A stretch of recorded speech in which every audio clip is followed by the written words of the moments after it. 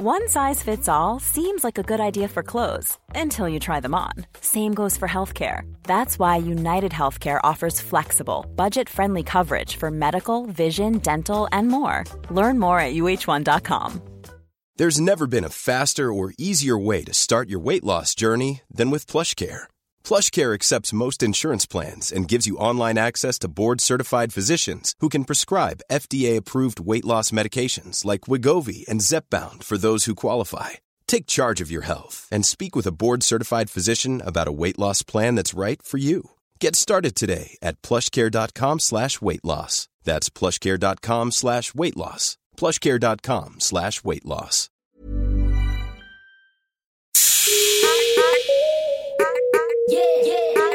Welcome to the Dope Black Woman podcast, the podcast where we share stories of Black excellence as part of our safe digital sisterhood. I'm Leanne Levos. I'm Rashan, but you can call me Shan. I'm Livs. This week on the podcast, we're speaking with Kiese Lehman, author of Heavy. One of the reasons that I wanted to have you on the podcast specifically, besides the fact that I'm like an insanely big fan of the book,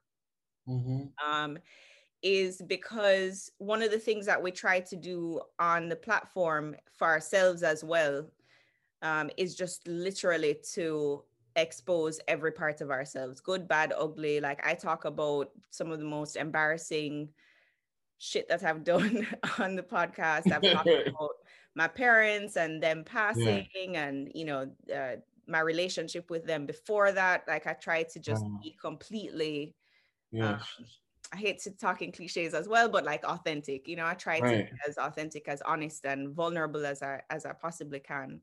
And so one of the reasons that, you know, beyond kind of some of the stories within the book or some of your stories within the book really like resonating with me personally, the whole thing was just resonated with me. And really, it's one of my favorite books that I've read in the past couple of years, literally because it feels so honest. And it feels unknowingly difficult as well. Like, I don't feel like it was a simple thing for you to go through or for you to write. And so for me, having huge imposter syndrome around my own writing, academic and otherwise, which I'm sure all of us do, and somebody who tries to be honest on every platform that I'm on or anything that I do, I just kind of wanted to talk about, well, I want to talk about many things, but that's one of the first things I wanted to talk about was literally like, what was it like deciding to write this book? Because I think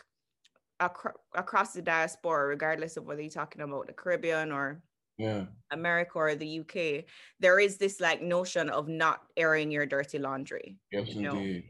And one of the things that I think about when I'm writing is not wanting to embarrass my parents. Right. They're not even here. Like, I have free reign. And you still feel that way? You still feel like you can embarrass them even if they're not in this plane? Wow. 100%, because they're friends. You know, my godmother listens to the podcast, and that was one of our closest friends. And just the idea, I mean, my entire life, I've lived under the gaze of my parents. And in a strange way, as liberating as this sounds like a horrible thing to say, and I'm probably phrasing it poorly, but them passing, there was a perceived sense of liberation because I didn't have to worry about how my decisions made them feel. But in truth, so much of them is still with me in my day-to-day. You know, you think about your parents every day. I'm still close with their friends, my godparents, etc. That much of their gaze still exists, and your mom and your family members, your grandmother is still alive. So and I know you've talked elsewhere about how that's been a process for you, but even when you are starting to talk about or think about writing a book, I'm sure that was something that popped up for you too, right? That's it. And you know what? I never thought about it like this until just now when listening to you. But you know, I think when you really love people, or when you really when you rigorously love people, or when you rigorously accept love, there's gonna be embarrassment in there. You know what I mean? I think about the times when I've loved like the most, I think, like fairly and ethically and like generously. For people watching, that shit would have been embarrassing. You know what I mean? And so I think with that book, I just needed to make sure that I was attempting to love my mother and not attempting to embarrass her out of resentment. And I think that line is real thin, especially if you grow up with parents who were, for different reasons, like, might have abused you in so many different ways. I just had to make sure that I wasn't trying to get back at her. Do you know what I mean? And when I first started that book, Real Talk, there was a little bit of that. Like, there was a little bit of that. And then I had to work through it. And then at the end of the day, I was sure that I was attempting to love my mama in that book and love myself. Now, she didn't see it that way. Right. But I, and I'm not sure many things, but I'm sure that I was attempting to love my mama because we stopped loving each other. And I was really attempting to say to her mama, like, you ain't gonna ever admit you don't love me no more, but that's how it feels. And I really would like it if we would like try again. That's what I was trying to do. Yeah. And what is the fine line? Like what for you is the difference? Because I definitely believe in like, my entire career professionally and just even in terms of me trying to reconcile stuff with my dad specifically was love through accountability. Like holding people accountable in a way that wanted them to be better. Right. That's it. I mean, but that's hard to do. I don't know. It's really hard. And the thing is, with most hard things, humans, we think we've done it if we've done it once. Do you know what I mean? Like we don't, I think a lot of us think like, oh, this person was mean to me. Let me go and act like I love them or love them today. And that's it. You know what I'm saying? And so there's a little of that with my mama, like, man, I don't know why this feels so hard, but yeah, like there was a little bit of that with my mama because I mean, she's just very much alive. And when after I wrote it, like everybody kept saying, oh, your mom's dead, she's gone. I was like, no, my mama not dead. She's here. And they were like, what? I was like, yeah, my mama right. You want me to call her? And they're like, I'm like, and they're like, you wrote that shit and your mama's alive? I was like, yeah, motherfucker, like that was the thing. Like, could I write this book while she was alive? And the other thing is though, like you kind of have to allow your parents' lineage to play out. And we are our parents' lineage, you know what I'm saying? And my mama's lineage, among all the wonderful things she's done in my state, my region for Black people and Black politics, part of her lineage is that she created a Black writer. And I just had to step into her lineage and accept my lineage. And I mean, that shit sounds all whatever, but it's true. And but it's hard. It's hard. I don't know. I always say to myself, thank goodness that book did well, because if I put that shit out there and we didn't reap no sort of benefit from it, like other than like, emotional and psychological and spiritual, man, she would have been so mad. But it really does help because, a lot of us come from, cycles of intergenerational poverty. And so the fact that I could use that art to like, pay for her mother's house or pay for her to get whatever, like, I'm not trying to reduce it to capitalism at all, but I'm just saying it helped. As her son, it helped. Well, does the fact that it did well give any sense of validation to the fact that what you were saying is at least an honest representation of what you experienced? Like, does that give it a sense of validation? I don't know. I mean, when particular people, like if my mother was listening to this now, I just, we know our parents, like she would love that you felt something in that book. Yeah. But my mom is a Black woman from Central Mississippi. Like she doesn't trust white people. And so like when white people started to like it, initially she was like, I remember when she was not feeling that because she doesn't want white women and white women specifically like poking all up in having access to parts of her. And I don't say my mama's name in that book. Me and my mama have different last names, but it's the internet. Like you can find that shit if you really want to. And so that's the part that I'm still not sure about. Like I think I did the right thing writing that book, but because of where my mama comes from, she just wasn't ready to deal with all these white women who often are also, struggling with parenting, judging her. Yeah. And that's as long as that book is in the world, white women are gonna judge her and say fucked up shit about her. And that's something I gotta eat, But lots of people who aren't white women are also gonna like adore her, see strength in her, see the paradox, and find some utility in that art, And some white people are too. I'm not trying to make all white people be the same, but you know what I'm saying. Yeah, for sure. I mean, it's definitely for me, again, it's not necessarily a white woman thing, but it's just a class pairs thing of Yes. my mom's, my mom here, again, similar to what you're saying, my mom was a lawyer. She was a very established lawyer. She was a judge and had her own like conflicting history as well, Right. And my brother, it practices law within the same constituency, that because they moved to the Cayman Islands years later. So he sits amongst her peers as well, Wow. And so I'm consistently thinking of that whenever I'm talking on a podcast or doing a speaking engagement or anything like that, because people will call and be like, oh, I saw you on XYZ the other day. Or I listened to, my godmother called me the other day and she was listening to an episode where I'm talking about polygamy and the wonders of polygamy, even though I'm not a polygamist myself. Right. So it opens you up to this sense of critique, Definitely. But not just, I think my mom in particular loved her children so much, like into oblivion, that it wasn't just her concern for her own. I don't think it would have been her concern just for herself, but also for her kids, And I don't know how much of, you can't speak for you, Mom, but I don't know.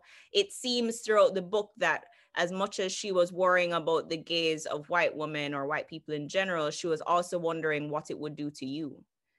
That's a great pivot, because that's actually what she cared about the most. And I think her rightful distrust in my state of, just people who happen to be white folks, like she just always, even as a kid, she just really worried about what those people would do to her child. And because she knew, like it's like you worry because and she knew at some point they were going to do some things to me that she wasn't going to be able to undo. So in her mind, she's like, I can beat him away from it. You know what I'm saying? Like if I beat him enough, he'll learn how to like, navigate the teachers and the police and all of this shit. And you just can't beat your child out of that. You can't beat your child out of life, right? Like maybe you can, but it didn't work for me. Because I realized early on, I'm like, I didn't do nothing wrong. My teachers failed. But I'm like a little boy. My mom was like, yeah, but they're going to fail. And your job is to fucking like evade them. But I'm like, I'm fucking like 10. Like, what you want me to do? And she was like, no, they're going to get you. And so when they get you, I'm going to get you. That's Mississippi. That's Black folks Mississippi for a living. That's not special to me. That's just how it is. And, but yeah, you're right. It was about loving her child and not wanting her child to be devoured, really. Yeah. It's so interesting because I think, obviously, Mom features a lot in the book. She's central to your life. So is your grandmother. But you treat them quite differently in the book. Yeah, I do. Even though they are a continuation of the same lineage and the same behaviors, right? And and I go ahead. I'm sorry. No, that go ahead. Go ahead. I was just gonna ask, why? Yeah, because I think there's a lot of. I think the fake answer is because they treated me differently. I think the sort of dishonest answer is by the time I come along, my grandmother has raised my mama, my aunt, both my aunties, my uncle. So she's been versed. My grandmama had her first child when she was like 15. So she's been versed in parenting, and you never stop. What I learned from my grandmama is you never stop parenting. Like, so she was parenting my mother when I was born, and and then she started to parent me.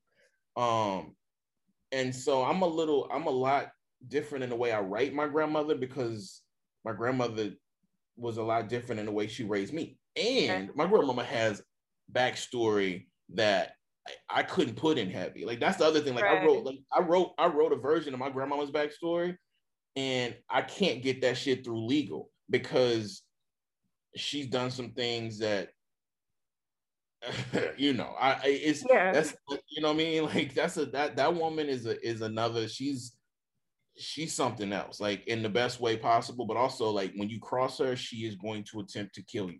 Like, there's no, did she, yep, she's gonna try to get you, and so that's my granny, and my mama, she was so young. I'm talking about, us when we met like 2000, 2 or 3 or something. Like, Yeah. my mama was like like when I met you, imagine if you would have had a little 1-year-old with you on campus. Yeah. You know what I'm saying? Like, and then by the time you graduate, imagine if you had a little 2-year-old on campus, you bringing this little joker to class. So we were just very close.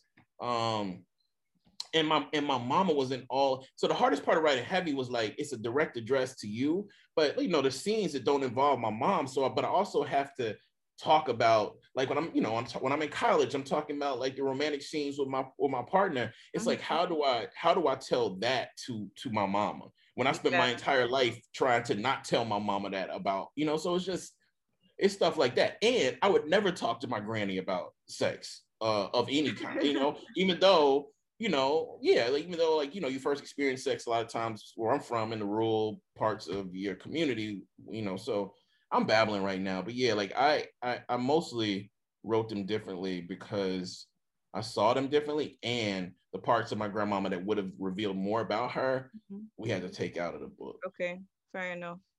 Yeah. I mean, there's something to be said for, I think the part of beyond like the insane level of vulnerability that is, you know, consistent throughout the book, where I can't even imagine how exhausting that process is. Right. As a human being to do that. And you try to do, it feels like you try to do that on a daily basis. Like one of the things that struck me is kind of for me, growing up with a mother who like I loved and adored and was obsessed with almost, you know, like, and almost being blinded to so many of the issues that she had, whether it was her temper or not taking care of her health, or she had a little gambling thing as well. Really?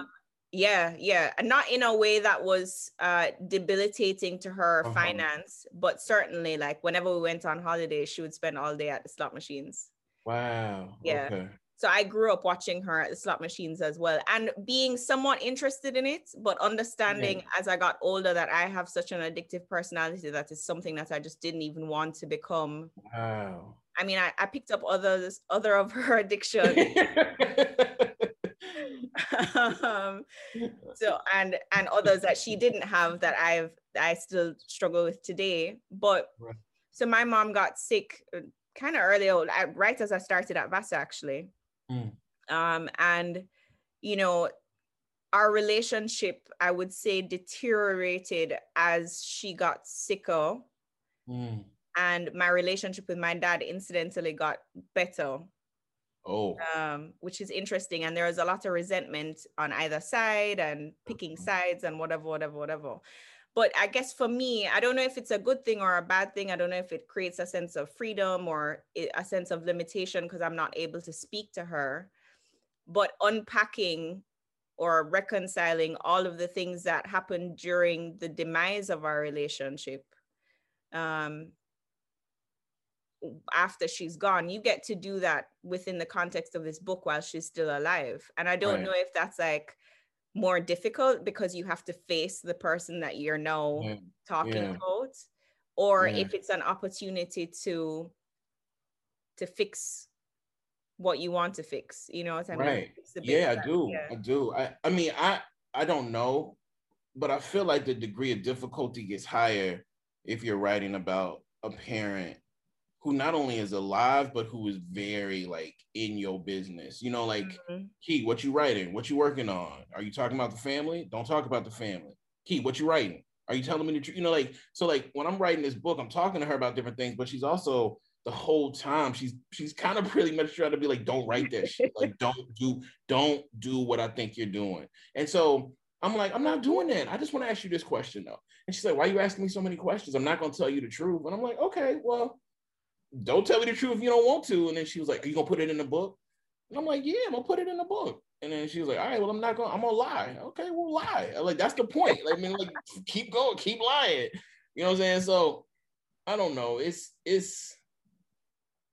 also like when you get into, you know, when you get older, I don't know. Like, I just didn't want either of us to die having not attempted to get better at love. And it would have been easy to not write heavy, but it would have been real hard on my soul because I know I needed to write that book. You know what I'm saying? For my well-being in this earth, so I can be accountable and, you know, live the shit that I say I believe. Like I believe in I believe in like repair. Like I believe in like renewal. But like if you don't use the shit you've been given to further that, like how much do you actually believe in it? So I was lucky in that people received it because I had to write it for my insides. You know what I'm saying? Yeah.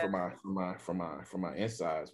I just had to write that book. But I think my mama's getting better with it. I think she's getting better and thinking. I mean, I'm better. When I say better, I'm just saying I think she's accepting more that it's just out in the world.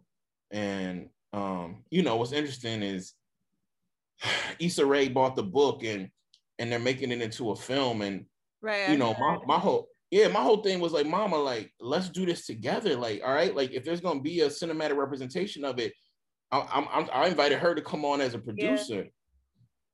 She wasn't she's like, nope. She's like, I'm not fucking with that shit. Like, you do whatever you want to do. And I'm like, but then if it come out and you represent it wrong, you're gonna have everything to say. And then she was like, well, don't represent me wrong. And I'm like, well, how about you come on here and like help me not represent you wrong? She's like, nope, not doing it. So I'm just saying. So for me, that to me speaks to like resentful residue. You know, if I'm asking her to come on, paid position to help, you know, not police, but give shape to a character that is going to be seen as her. Yeah. And my mom was just like, nah, I ain't doing that shit. Nope, not doing it. Wow, that's crazy. It's funny because I think one of the things that's so great about Heavy is that you are still working through it, right? Your mom's still working through it. You're still working through it. And it is, you know, so many times when people write memoirs or write books about themselves, autobiographies or anything that's rooted in any sort of truth, it's written from this, like, this is what happened to me and this is how you get past this, or this is how I worked it out. And you haven't worked, I don't want to say that you haven't, I don't want to say for you, but it seems that you're still working through it, and it is this eternal process of transformation. Absolutely. And I don't even know how you, like with the work that I think we're both interested in, I don't know how you get to a point where you're like, that work is done. Yeah. Do you know what I mean? Like if you're working on issues of transformative justice or repair, be they, you know, macro, micro, interpersonal, I don't get how you can be like, oh, I'm over that. You know, like I don't understand that shit. And I didn't want to write, but you know, the publisher was encouraging me to write that book, right? Like, I've gotten through this. Now you need to look and be just like me. I'm like, nah, you can be like me if you want to, but that is not what I think you should do. And it was important, you know what I mean? That's why, but when I saw that book, I was trying to sell that bullshit ass dream, you know? Like I was trying to lose a ton of weight to get back to like, to even get lower than I was like when y'all were in school, when y'all were in school. And the whole point was like, I was going to show everybody that like, you can get healthy by talking about these hard things with your parents and your grandparents. But that was a bullshit ass book. You know what I mean? Like you can fucking lose weight if you starve. You know what I mean? Like if you don't eat and you fucking work out, you're going to lose weight. Yeah. But to me, it wasn't about, to me, that just seemed like the easy, like if I would have only written about the weight, I would not have written about like the emotional contours of that other shit. And that other shit is really what drives the book, you know? Yeah.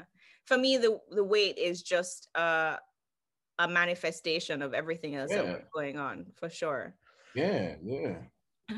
One of the things that you talk about working through from when you're really young, and it kind of boggles my mind that you had this level of awareness of how Black women are treated from a very early age. I presume that's directly related to the fact that you were growing up around other women or around women and saw what Black women were going through around you. But I guess, you know, even for somebody who is so aware of the issues that Black women experience, and you obviously read quite a lot about it, and even for me as a Black woman, you know, I try to read as much as I possibly can, and sometimes I wonder how much like I'm intellectualizing my way through it, which No doubt. defeats the purpose. You know, when I think Yeah. about especially the work that I do for myself and for other women who are victim survivors, it's like so much of me trying to reconcile my own story is through the work that I chose to do. I talk about this on Yes. podcasts all the time. Becoming involved in advocacy and activism is as a result of me trying to reconcile my own story. Right, right. But I don't know how helpful that is sometimes. How much do you feel like that's what you were doing when you were old, when you got to us at kind of high school, college age? Because you were talking about you listened, you read bell hooks, right. you know, you acknowledged and were aware of all these things, but you still managed to be steeped in the same behavior that you were reading about. That's I'm so glad you know, I think it makes sense that given the way like this world educates and like intentionally like miseducates all young people, like once you get the language of like feminism, like, you know, it feels like you're breathing different, right? Like you're like, oh, like that's what that shit was all that time. I see students, you know, like as a teacher, you see when students get and they're like, oh, fuck. But the thing is, education never really taught us how to be educated. Education teaches us that, like, if you learn facts, everything you just said, you learn facts, you learn vocabulary, you learn historic dates, like you've done the work. Yeah. But we know in most instances that's not true. And especially when you're talking about something like, you know, the ways that Black women particularly have, what Black women particularly have done in the diaspora, but like also how Black women have been treated.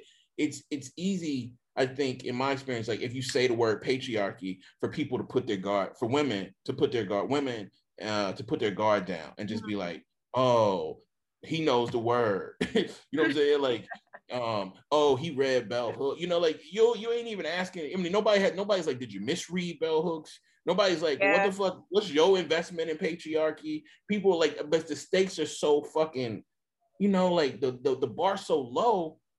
I do this to people too, you know. I'm like, oh, they know that shit. Like they must, you know. And I just think if you don't watch it, you can become a more potent abuser by steeping yourself in the language of radical language of transformation. Be it what people call womanism or feminism. Be it what, you know, if you're talking about all kind of shit, race shit. And I think that's everybody actually. You know what I'm saying? Like I mean. I would only say this from talking to you. Like the thing that's hard is that in my experience, you know, I work with a lot of the most incredible feminists on earth. And what we're not honest about is that like sometimes the most incredible feminists on earth don't like Black women. You know what I'm saying? Like sometimes the most incredible Black feminists on earth don't really fuck with Black women. And how do you talk about that? I'm not gonna talk about that on some fucking interview with some white person who's just gonna use that shit. But so where do you talk about it? Yeah. And I think without talking about it, we just get to these things where like it's just a contest of who knows the most words. Yeah. But that's a whack ass contest, fam. Like, and we all gonna lose. Yeah. It doesn't achieve any sort of change whatsoever. Yeah, and when you fail, like this is the thing, like the best of that shit. Like when you fail people, when you harm people, first of all, if they say stop harming me and you continue to harm them, that is abuse. We don't need to talk about what is that, nigga, that's abuse, motherfucker. Like somebody said stop and you were like, nah, that's abuse. Now, once you realize or accept that you've abused, what we need to talk about is like, what do you do next? Like how do you repair that kind of shit in yourself that made you do it, but also in that fucking person who asked you to stop? And I'm saying that conversation should have come along with all these other conversations about patriarchy, queer antagonism, as you said, like the wonders of polygamy, all of that shit. Like we also needed to talk about the fact that like, we're all going to be harming people. We're all going to be harmed. What do we do with that? But teachers ain't ready to fucking have that conversation. That's the real talk about it. Yeah. We ain't ready to talk to our students about that shit because we gonna be exposed, you know? And it's funny because I think for me, going back through this time warp, as I said, coming back to Jamaica, where if you say the word sexist, people put their guard up and they stop listening, right? Wow. Like there's no, you know, men will sit with you in a room, and women will sit with you in a room and tell you that sexism doesn't exist, even though we still have a gender pay gap, or you know, that we don't have an issue with women's rights, even though abortion is still illegal. So I think what it's done, which actually is a really good thing, is it stopped me from using that kind of like convoluted intellectual language, and really breaking it down to like humanity. And which annoys me sometimes, because there are nuances of gender that I want to explore with people, but it's a stepping stone. But now it's actually pushing me to when people do get to the point of saying, okay, I see where you're coming from, what do I tell them to do next? And I can't tell them to go and read bell hooks, you know what I mean? That's right. So what do you do? Like, how do you, for someone who has done the reading and tries to invest in that kind of reflection every single day, and has the balance of both worlds of having the intellectual knowledge, but also trying to do the work in real time, how do you go about the process of reflecting in your everyday interactions with Black women, or just women in general, but more specific to Black women? I mean, what I try to do is okay, what I want to do sometimes is just be like, here's the template. Regardless of the relationship, I need to apply the same template. I think that's lazy work, though. Do you know? I think the harder work is to talk to people often who you know or you assume you might have harmed, and if on their terms, when they're ready to talk to you, let you know. But one of the questions has to be, how, if at all, do we begin to repair this? And the most important thing for me in my life right now is like, I need to understand that like that is a like repair is a lifelong endeavor. It's not like somebody can be like, oh, how do you repair it? Shit, you can send me a box of heavies and that'll help. Okay, so let me send you a box of these free books and be done with it. It ain't like that, man. You know what I'm saying? Like, you gotta.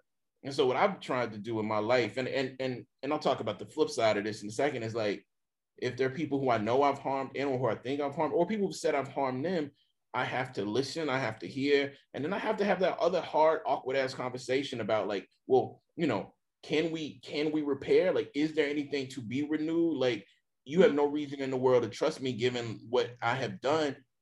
And so from a distance, like, is there anything I can do? And that person might be like, yeah, leave me the fuck alone. But that's a thing.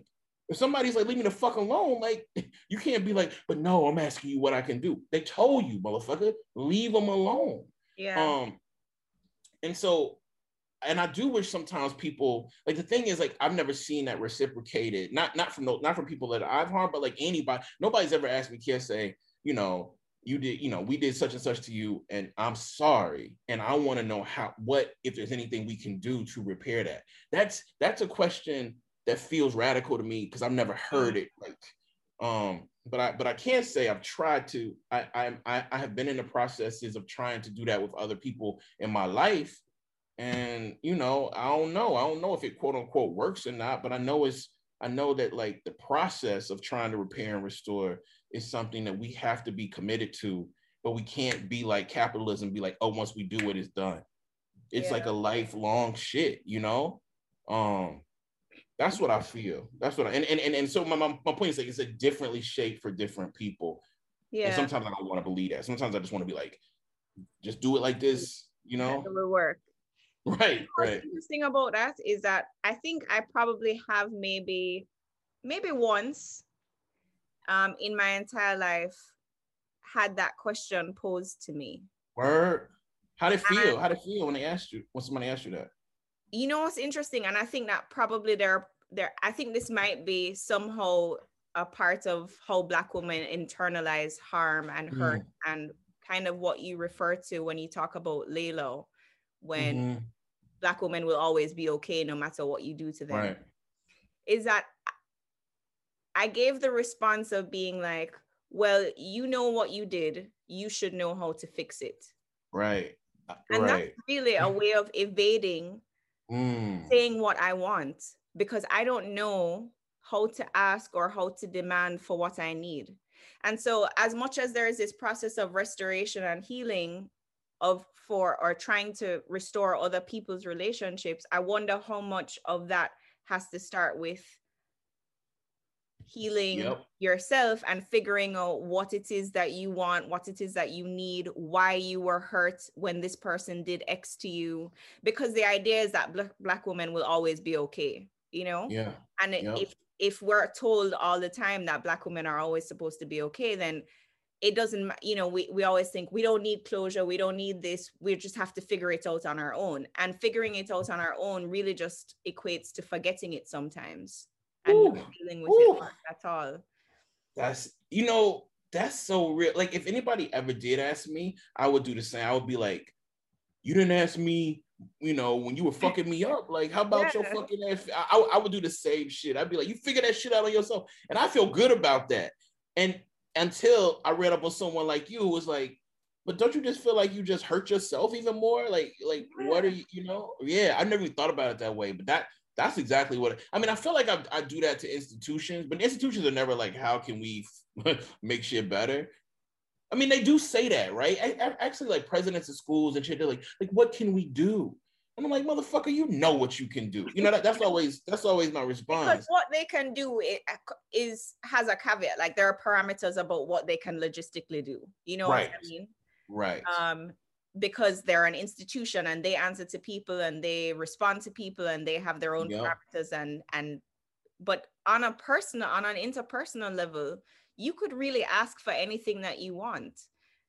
And it doesn't mean that the person will give it to you, but it does provide, which I think is why I'm such a big advocate of restorative justice in general, because it gives you the space to ask for whatever it is that you think you need. But how do you know what you need?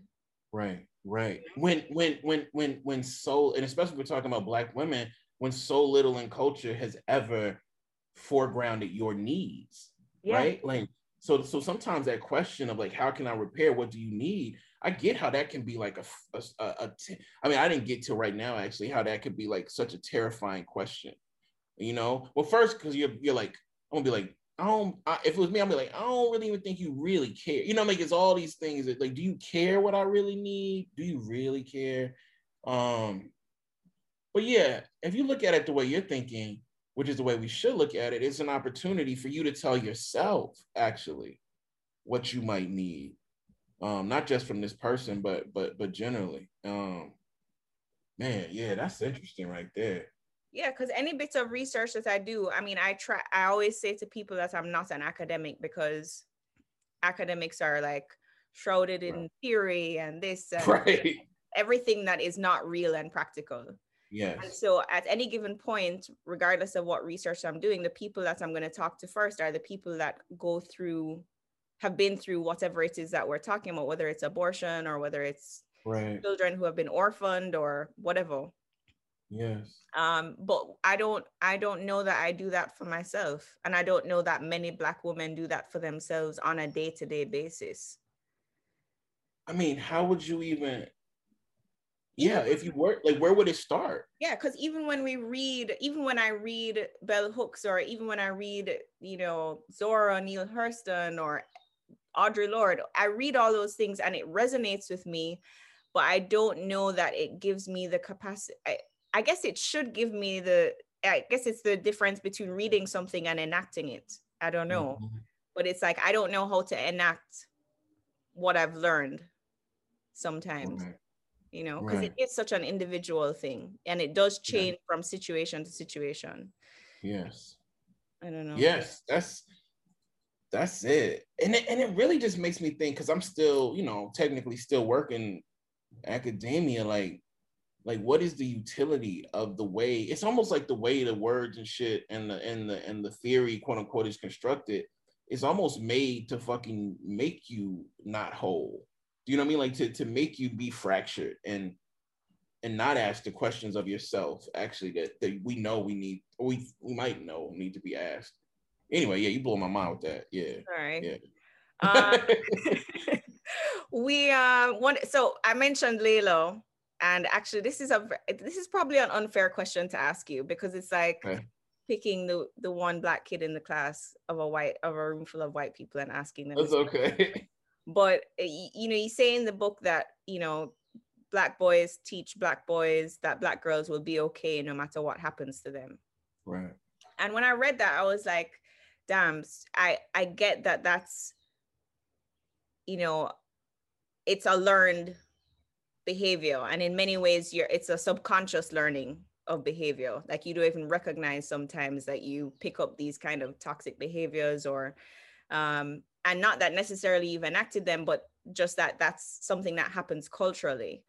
Right. And my question was always like, but why does that make it okay? Like, I think when I think about Black women, I was just talking to my girlfriend, Jeline, today, who also has, when I was reading the book, she was reading the book at the same time. And we were going back and forth about our thoughts on the book. And this morning she and I were talking, and I was just like, even if you know that I'll be okay, and Black women are kind of taught that they have to be okay because they carry such a heavy burden just societally, but in their own homes, without any room for applause or gratitude or anything. And we kind of go with that as it is. Where does that urge to enact that kind of behavior on women even come from? Yeah, I mean, my belief is that urge. You see, I was about to start relying on the terminology and stuff, but I mean, I don't want to. No, because I think that's what we shouldn't do. Like, I think that the world, I think that the nation at least, but I think the world sort of relies on this idea that like I want to center Black women, and I write this in heavy that Black women will recover. And the nation and the world don't give a fuck if Black women recover. Yeah. Right. So it's both things, right? Like this belief that Black women can withstand everything, but we don't even have to give a fuck if they withstand anything. And so I think that comes from public policy. I think that comes from fucking like the philosophy that I read that predates fucking all of this fucking shit being written. You know, like it's hard to find an ancient text that is not like sort of like dripping with this understanding that women should be fucking like should suffer and should be there for men's pleasure. But I think this shit is wrong too. Like I think it's completely wrong. And the illest thing is that like I think a lot of my friends who I grew up with, you know, 16, 15, 17, I think that if you would have asked them what they think about the way we treat Black women then, I think they would have sounded more evolved in their thinking at 15, 16, and 17 than most of the men I know are at 46, 47, and 48. Yeah. That to me is what that like. So that shit is what is fucking up the earth. You know, like motherfuckers can't learn nothing about how to treat themselves, and particularly like what Black women experience, what we do to make Black women suffer.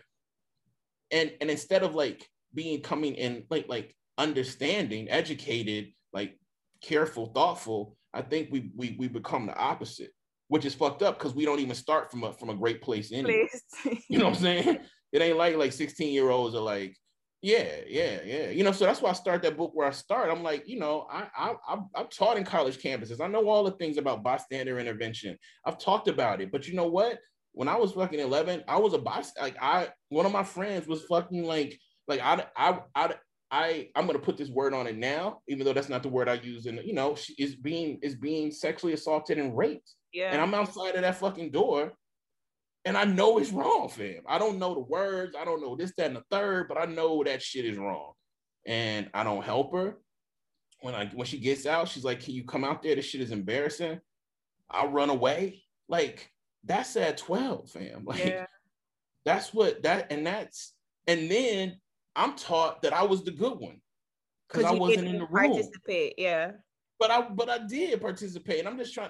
So on that book, I'm trying to do what you're saying, which is not hide behind the words, but actually talk about the shit. It takes a country and a culture and a nation to perpetually assault people, and most of the people who are doing the assaulting are people who are not actually in those rooms. You know what I'm saying? Like we encourage this shit every fucking way we move, talk, run away. And I just don't want to be that person who's like, yeah, but I ain't going in that room, no. You know what I'm saying? Like that wasn't me in that room, you know? Like it's a reflection of being accountable. For yes. Yeah. Absolutely. God, that's crazy. I know, you know, it's funny when I know that you're saying it, when I was reading that bit, I didn't even think about your role in it. I was more thinking about her and how she was feeling and her emotions in the context. So so it didn't even, and I think that's something that we do with Black women as well.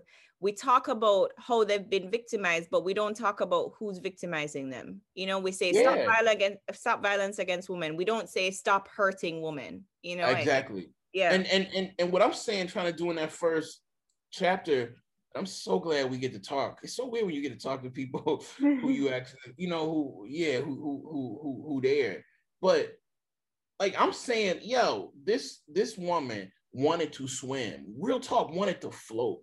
Because as a young person, we just wanted to float, you know? And these old motherfuckers, not old, but they're like 18. They're like, yeah, you can come float, but you got to come up in here with us.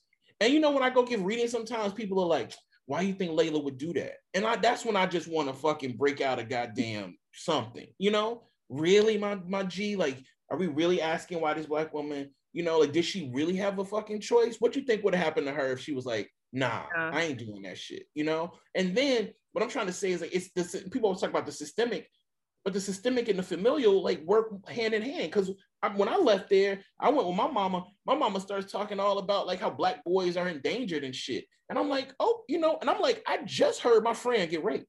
And I'm like, and she talking about Black boys. And it's true, blah, blah, blah, Black boys. I never hear nobody talk about Black girls being endangered. I never heard nobody talk about, you know, it's hard out here for Black women, hard out here for Black girls. You got to, never my entire life. And I was raised by Black women. Yeah. And when Black women do say it, there's always an interjection about, well, it's not our fault, or well, Black men are also, and it's like, yeah, that's definitely true. And the two are intertwined. You know what I mean? They're not mutually exclusive by any stretch of the imagination, but they all need to have they both deserve their own space. Absolutely. To be explored. But again, I think Black women it's so incumbent upon Black women to fix everything that you get lost by the wayside almost. Right. I think by ourselves and by other people, you know. I think that's true. One of the things that you said earlier actually was that this was kind of your way of writing to your mom. And you also say in the book that there's a distinction between writing, and maybe I'm phrasing it wrong, but writing to us and writing for us. What is, for you, when you were writing, or when you write generally, what's the difference? Because so much, I think the reason I'm asking this question is, another thing that I think about is how much of our existence is hinged upon whiteness sometimes. Yes, indeed. It's always a juxtaposition. Absolutely. And even down to the language that you chose to use, and it being very like culturally grounded or regionally grounded, is something that people are afraid to do. You know, I was reading The Last Barracoon. Oh yeah. And you know, they talk about how the fact that it had to wait so long because the publishers wanted her to write it in standard English and she refused to. No, yeah. And you choose to embrace the language of your upbringing. And I don't know if that's the distinction or. But I mean, I think that is part of the distinction. You know, like my mother, what my mother wants from me is she never wants me to write to her or to us. She wants me to always write for us, though. And for her, the distinction is, I want, you know, when you're telling these white people about how their investments in anti-Blackness and all this shit are destroying them, like, you're doing that for us, KSA, like, and that's fine. And she wants me to do that with a suit, and she wants me to do that with as many multisyllabic words as possible. And she wants me to come home and we can all talk about how KSA fought the white man, right? Like, that's for her. And you know, we all know how it feels to see a Black person telling white people the truth and all that shit. Like, you get excited, you're like, oh. But sometimes the thing about white folks is, like, if you steady talking to white folks, you end up lying. You know what I mean? Like, lying to yourselves even. Like, because I just am not interested in talking to these people about them anymore. Like, I just, and not even because it's boring, but because there's so much work to be done with ourselves. Yeah. So I want to talk to us, or I want to talk to them with the, you know, like, I really want to, I want to talk to us. And I want to talk to us and the multi, like, you know, polyphonic ways that we fucking communicate. Like, you know, we can go high register, low register. We can get really specific. We can get really broad. And my mama's like, that's dangerous work. And I'm like, Mama, why that dangerous? She's like, shit, because I just want to read you going on, like presenting an argument about why Black people have been treated poorly. And I'm like, yeah, okay, got it. I don't want you to talk about like, the ways that abuse is like intertwined in everything we do and all of that. So to me, it's like, I want to write to and for us. And I just think it's easier to write for us. Yeah. Economically too. That's a lot easier too, because white people love to pay Black people to tell them how they're wrong. Yeah. And tell them how to fix it or how to appear exactly to make exactly. It. Yeah. There is I think I got it from E. Baldwin class, and I never formally took E. Baldwin class. I just sat in on a few of the classes. Oh, I thought you were in that class. No, I wasn't. I never got credit for so it. Funny. I would have, this whole time I've been thinking full. So I just sat in it, and you said to people, just come if you want to come. That's right. So I just came. But one of the things that you talked about, and I'm going to paraphrase because I can't remember the quote, you might remember it, but just when he's talking about America, is that you love something because you critique something because you love it, right? And for me, I think that's why so much of my work focuses on Jamaica. So much of my work, I mean, Dope Black Women, I say it on the podcast all the time. I don't say I don't give a fuck about white people, but I don't really give a fuck about white people.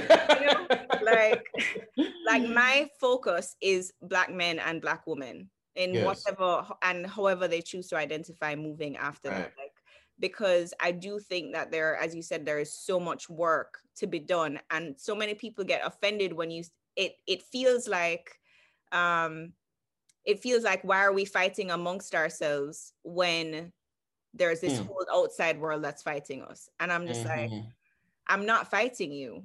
Right. I want us to be the best that we can be so that whatever comes in front of us can be faced in a unified kind of way, if possible. Yes. But that's it. Yeah. I agree. Baldwin was infatuated with the idea of the nation, which led him to like consistently talk to white people about white people. And I get it. And for me, it's just like, I just don't feel like I want to do what that dude did. Like, I get why that dude did that. You know what I mean? I get why a lot of these people who made a way for us did it. But like, how we look doing the same work. Do you know what I'm trying to say? And that's the thing. Like, my generation, we grew up watching like, Cornell and Dyson. And again, it's like they gave us some really important vocabulary and they connected some historical dots for us that had never been connected before. But what they didn't do was talk honestly about their actual relationship to that theory that they were purporting. Yeah. Like, they never talked about their relationship to queer antagonism, their relationship to empire, their relationship to like, rabid capitalism. Like, when Cornell was talking about the 1%, I was right there with him.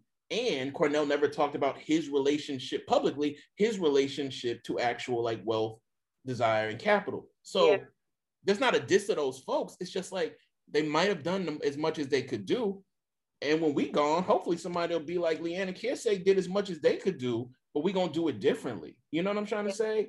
It goes back to what you said at the beginning. Like, when I first started teaching, I realized early, like, you could be that teacher who encourages people to be you, but that's bogus ass pedagogy, right? You should want motherfuckers to like go below or beyond or whatever, but like, don't just fucking teach people to be you, like, especially if you ain't shit. Like, that doesn't make much sense. And you're actively saying that you ain't shit as well. Right. Like, yeah, it's true. I want to ask you two questions that one of which your mom actually asked you, and this is gonna be my last question because I know we're like, people have shit to do. But you say something about this is like my own, this podcast, I swear, episode is for me, because so many of the questions that I'm asking you are questions that I have for myself. It's weird, but I'm dragging myself in some ways. But you talk about the difference between loving someone and loving how someone makes you feel. Ooh.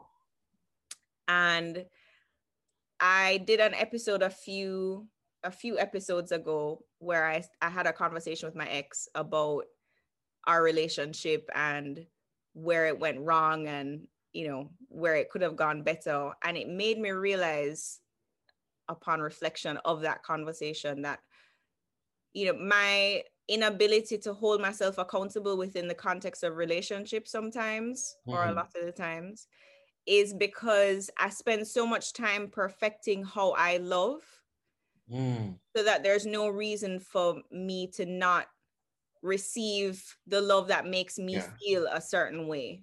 Right. So my love is not necessarily unconditional or as pure as I'd like to give it the appearance of being, but really, I think it's probably rooted in loving how people make me feel. And I just kind of wanted to know where that came from for you. Right. I think that was like my attempt at kind of trying to tease out like justice from desire. Do you know? And the thing about desire is like we all have desire, and sometimes we desire things that are like really bad for us, right? Like I want to, like, as soon as I get off of this shit, like I wish it was my birthday, because I want to go eat up all the birthday cake. Like I love birthday cake. So if a motherfucker bring me a birthday cake and they're like, "Kiese," this is so I never thought about this shit before, but if somebody gave me a birthday cake when I get on the bubble, and somebody like, "Yo, Kiese," and it said, "Kiese, you are one of the greatest writers of my life," I'm going to in my head say I love that person. You know what I'm saying? Like in my heart, I don't give a fuck. This is just me. I ain't talking about nobody else. Why? Because they gave me cake. They fed my artistic ego. They cared enough to know also that I don't like to make a spectacle of myself. But if you give me my own personal birthday cake with some shit like that, like, but you know what? That motherfucking person could be terrible. And what they're really doing, though, it is so, so sweet, is they're giving someone who is like on the cusp of diabetes, like a step into diabetes. Like, you know what I'm trying to say? Like, I love that. I love that shit, but I would love that person having not known anything about them. And I'm just trying to say in my life, I think sometimes we get into relationships with people who we actually don't know, but we know what they do to make us feel good, which I think sometimes is wonderful, but sometimes I just think that shit has to be kind of thought about a little bit more. You know what I'm saying? Like some people in my life have made me feel good, and I haven't done enough to think about who they were. And all I thought about, like, our relationship was ironically like my relationship to that thing that made me feel good. And now I made that the thing that made me feel good into like a person. But then when the person is like, you remember what I was telling you about my father? And I'm like, nah, you got a father? You know what I'm saying? Like, you know what I mean? Like, nah, I don't know. I didn't know nothing. I know you bring me birthday cakes. You know what I'm saying? Yeah, you make me feel good. But I'm not trying to police pleasure at all. I'm just saying in my life, I can tend to like fall deeply into people who make me feel highly pleasurable, but never think about the context of and the insides of that person. You know what I mean? That's interesting because you strike me as someone who their convictions are deeply embedded in who they are, you know? Right. So how in your interaction, it's interesting that you can put that ahead of, and I think we all do it, because as you said, you love how people make you feel, but then as time goes on and you get to know people, whether actively or passively, sometimes their convictions diametrically oppose yours, and then you're fucked because you're like, oh, this person makes me feel great, but they're really a dickhead. I didn't know. Yeah. I mean, yeah, it's real complicated. I shouldn't have used that metaphor, but like that example, because I'm also someone who's like, I'm gonna do everything possible to not, like, if I see somebody coming down the hall with a birthday cake, it might be for me. I'm gonna duck into the, you know what I mean? I'm also gonna duck into the room because I don't, you know what I mean? So I'm saying things that are contradictory, but it's actually how I feel. I'm very convicted, but I'm also like, I'm very avoidant of pleasure generally, because partially because you were like, you know, you're an addict, you didn't say you're an addict, I'm sorry, but you know, you have addictive tendency. Yeah. And I'm like, and I know that, like, when people are really nice to me, especially around food, like I just kind of break down. Like I just fall in love with those people easily because of all kind of shit in my past. But I don't know. That question too hard, fam. I can't do nothing more with that one. It's because you're making me look at myself in ways that I ain't ready to look at No, yet. So. I think people do it in general though. I do it. Like I have dated people or been friends with people that morally some of the things they do I recognize as fucked up. Right. But and even more recently, completely ingratiated myself with someone as friends who I knew was doing something wrong and something that was hurting other Black women. Not saying that it was abuse, but I knew that Black women were being hurt as a result of their actions. And I made up all the excuses in the world as to why I wasn't acting on it, like actively moving, as opposed to just being avoidant of the situation and letting it figure itself out. You know what I mean? But part of that was because we had formed this friendship that was rooted in them making me feel good about myself as a Black woman. You know? So you should feel good about yourself, right? You should feel good about yourself as a Black woman. Yeah, but I guess the work for me then is that shouldn't be predicated on how other people treat me, whether that's other Black women or Black men or white people. It should just be because I'm comfortable with where I am and what I'm doing. And if I can't be comfortable or at peace with everything that I'm doing in my life, then that's cause for concern. And it shouldn't be put to one side because someone else is making me feel good. Can I just tell you, I feel like, yo, this is why they don't let us talk to each other, like as Black folks who kind of like, you know, whatever. But when I was at Vassar, like when I started thinking about that idea, I was in my office and I was with a student, an incredible student who was, you know, super worked really hard, but also was working on like thinking about like, you know, where practice and theory met. And the student was in my office. And, you know, the student had told me, kids say, oh, you know, I met this student's parents. So kids say, I love so much about what you're doing, blah, blah, blah, blah. So this student would always express to me how much they loved like me as a teacher. And I was in there, it was early on in you were actually at the school. I ain't have no dental insurance. You know, when you first get them jobs at Vassar, you ain't making no fucking money. I had no dental insurance. This person's talking, and all of a sudden I'm like, what the fuck is that? And my fucking tooth comes out, right? Like a tooth in the back pops, and and this person is still talking. And, you know, I'm like, yeah, I feel you. And then I look, and I'm like, oh my God, that's my fucking tooth. This person is still talking, fam. I'm so whatever at that point as a professor. I didn't want to interrupt them. I didn't want them to feel uncomfortable and like I wasn't listening. But I'm also trying to be like, do you see this motherfucking tooth?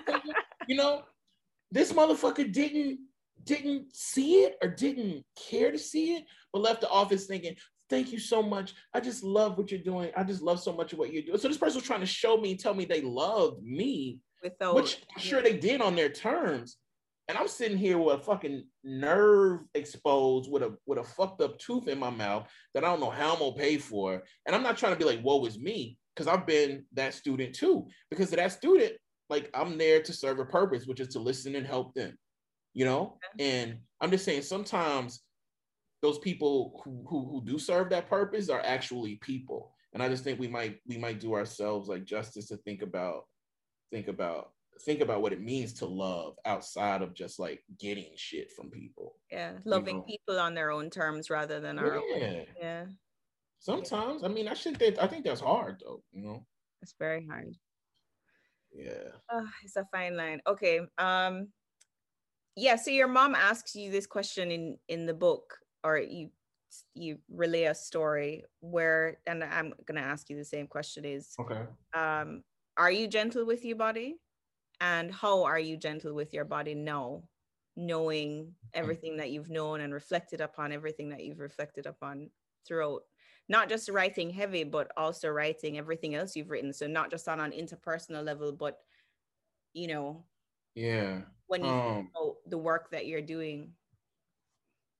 Oh my goodness, that question feels like a big question. I'm definitely gentler. I'm gentler with my body than when I started writing that book. It's tough. Like when you know, like when I came to Vassar, nobody. I mean, you don't know any. It's like when you come to Vassar as a teacher, just like you come as a student. Like for the most part, nobody knew me. So nobody even knew that I was like a big person. You know what I mean? Like when I come there, like I was running all the time, working out all the time, and people like that's how people saw me. So then I started to like buy into that shit. Like that's who I am. Like I'm not this person who's been like really big their whole life. I'm this really, you know, kind of in shape person.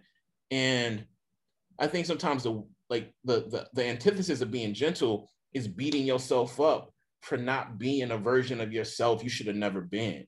Like I should have never been as small as I was at Vassar. I should not have. I was obsessed with working out, obsessed with fucking like starving myself. And that's why I looked the way I did. And when I'm not gentle with myself, I'm comparing every part of my body to that without thinking about the ways that I got to that by being unhealthy. Do you know what I'm saying? So I'm gentler with my body today because I'm not using that as the standard. Right. But it's tough when the world sees that as the standard or a standard. And I think for men, I think for cis men, especially, like, you know, the standard is, there are lots of different standards. It's not as rigid as it is for other groups of people. But at my worst, I'm always comparing myself. Like I'm always, even my friends are always like, motherfucker, like if you're going to get in shape, but don't always be like, man, I'm trying to get back my pack. You know, like my whole weight shit is always about getting back. You know what I'm saying? Like, I'm gonna get back to when I had them veins and you know, like I can't wait till I can get back to I can run this, that. And you know, people who love me be like, motherfucker, stop talking about getting back to some shit. Cause that's not loving of yourself. Yeah. You know, you're gonna get back to a version of you that you got to by literally starving and running your goddamn body. Like one of the reasons that you aren't mobile as you are wanna be, I'm talking to myself, is because I did the work to maintain that body. Right. So like, what are you saying when you're like, man, I can't wait to get back to that old fucked up ass shit? Like, no, you're like, I can't wait. Really what that's about is like, I can't wait to get back to that because people looked at me like I was fucking beautiful. And that's scary. When motherfuckers think you're beautiful when you're doing the opposite of beautiful shit to your body. Yeah. That's life though. I think that's life for people. Oh, yeah. It's interesting because you spend so much of the book and so much of, even in this conversation, like, and obviously something you do on a day-to-day basis, kind of critiquing yourself, for lack of a better way of putting it, and like questioning yourself on a regular basis. And I was gonna skip this question, but I feel like now I want you to answer it. Okay. It's my last question, but for me, I think when especially when women come on and we ask them this question, because this is a question we ask everybody, is it gives them an opportunity to love on themselves. And I feel like everybody needs that in life. Yeah, I agree. So my question is, what do you think makes you a dope Black man? Oh, so I'm supposed to talk my shit right now? Yeah. See, I want to add all kind of like I want to be like, well, if I am a dope Black man. No, you are. We've established that. So knowing that you are, what do you think is the core of that? Man, why the fuck is that such a hard? It's so hard to like. Why is that such an embarrassing question? I'm like trying to hide my shit, you know what I'm saying? Because it feels cheesy to gas yourself, but like sometimes you have to gas yourself. I mean, all right, I'm gonna just sit in there for like 10 seconds. I'm a writer that the world got to deal with, like, and I made myself into that, and I accepted the people who made my mama, my grandmama, my region, the motherfuckers who wrote before me. I think Black writers who came before me would look at me and be like, he aight. And as an artist, sometimes that's all you can ask for yourself. So that's as much as I can. That's as much as I can say. Thank you. Thank you. Thanks everyone for listening. Don't forget to share and subscribe from wherever you get your podcasts from. On Twitter and Facebook, we're Dope Black Woman, but on Instagram, we are Dope Black Woman 1. We will be back with you next week. Until then, stay blessed and unapologetically Black. All the way Black. Blackity Black. Blacktastic. Yeah. All right.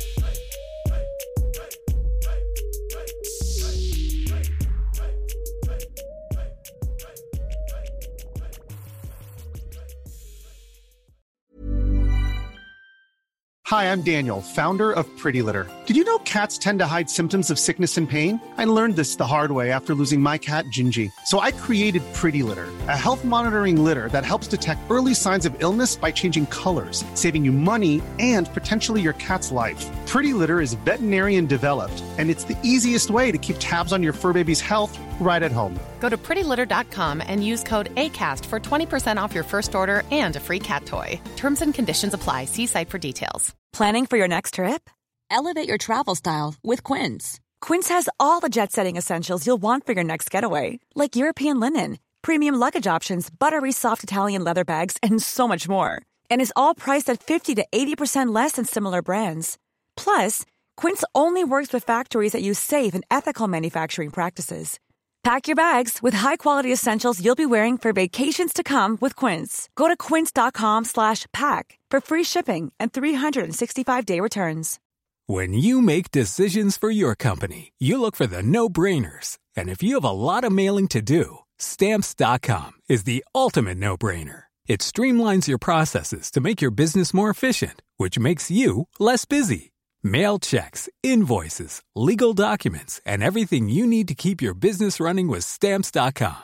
Seamlessly connect with every major marketplace and shopping cart. Schedule package pickups and see your cheapest and fastest shipping options from different carriers, with rates up to 89% off USPS and UPS rates. And with the Stamps.com mobile app, you can take care of mailing and shipping wherever you are. Make the same no-brainer decision as over 1 million other businesses with Stamps.com. Sign up with code PROGRAM for a 4-week trial, plus free postage and a free digital scale. No long-term commitments or contracts. That's Stamps.com. Code PROGRAM.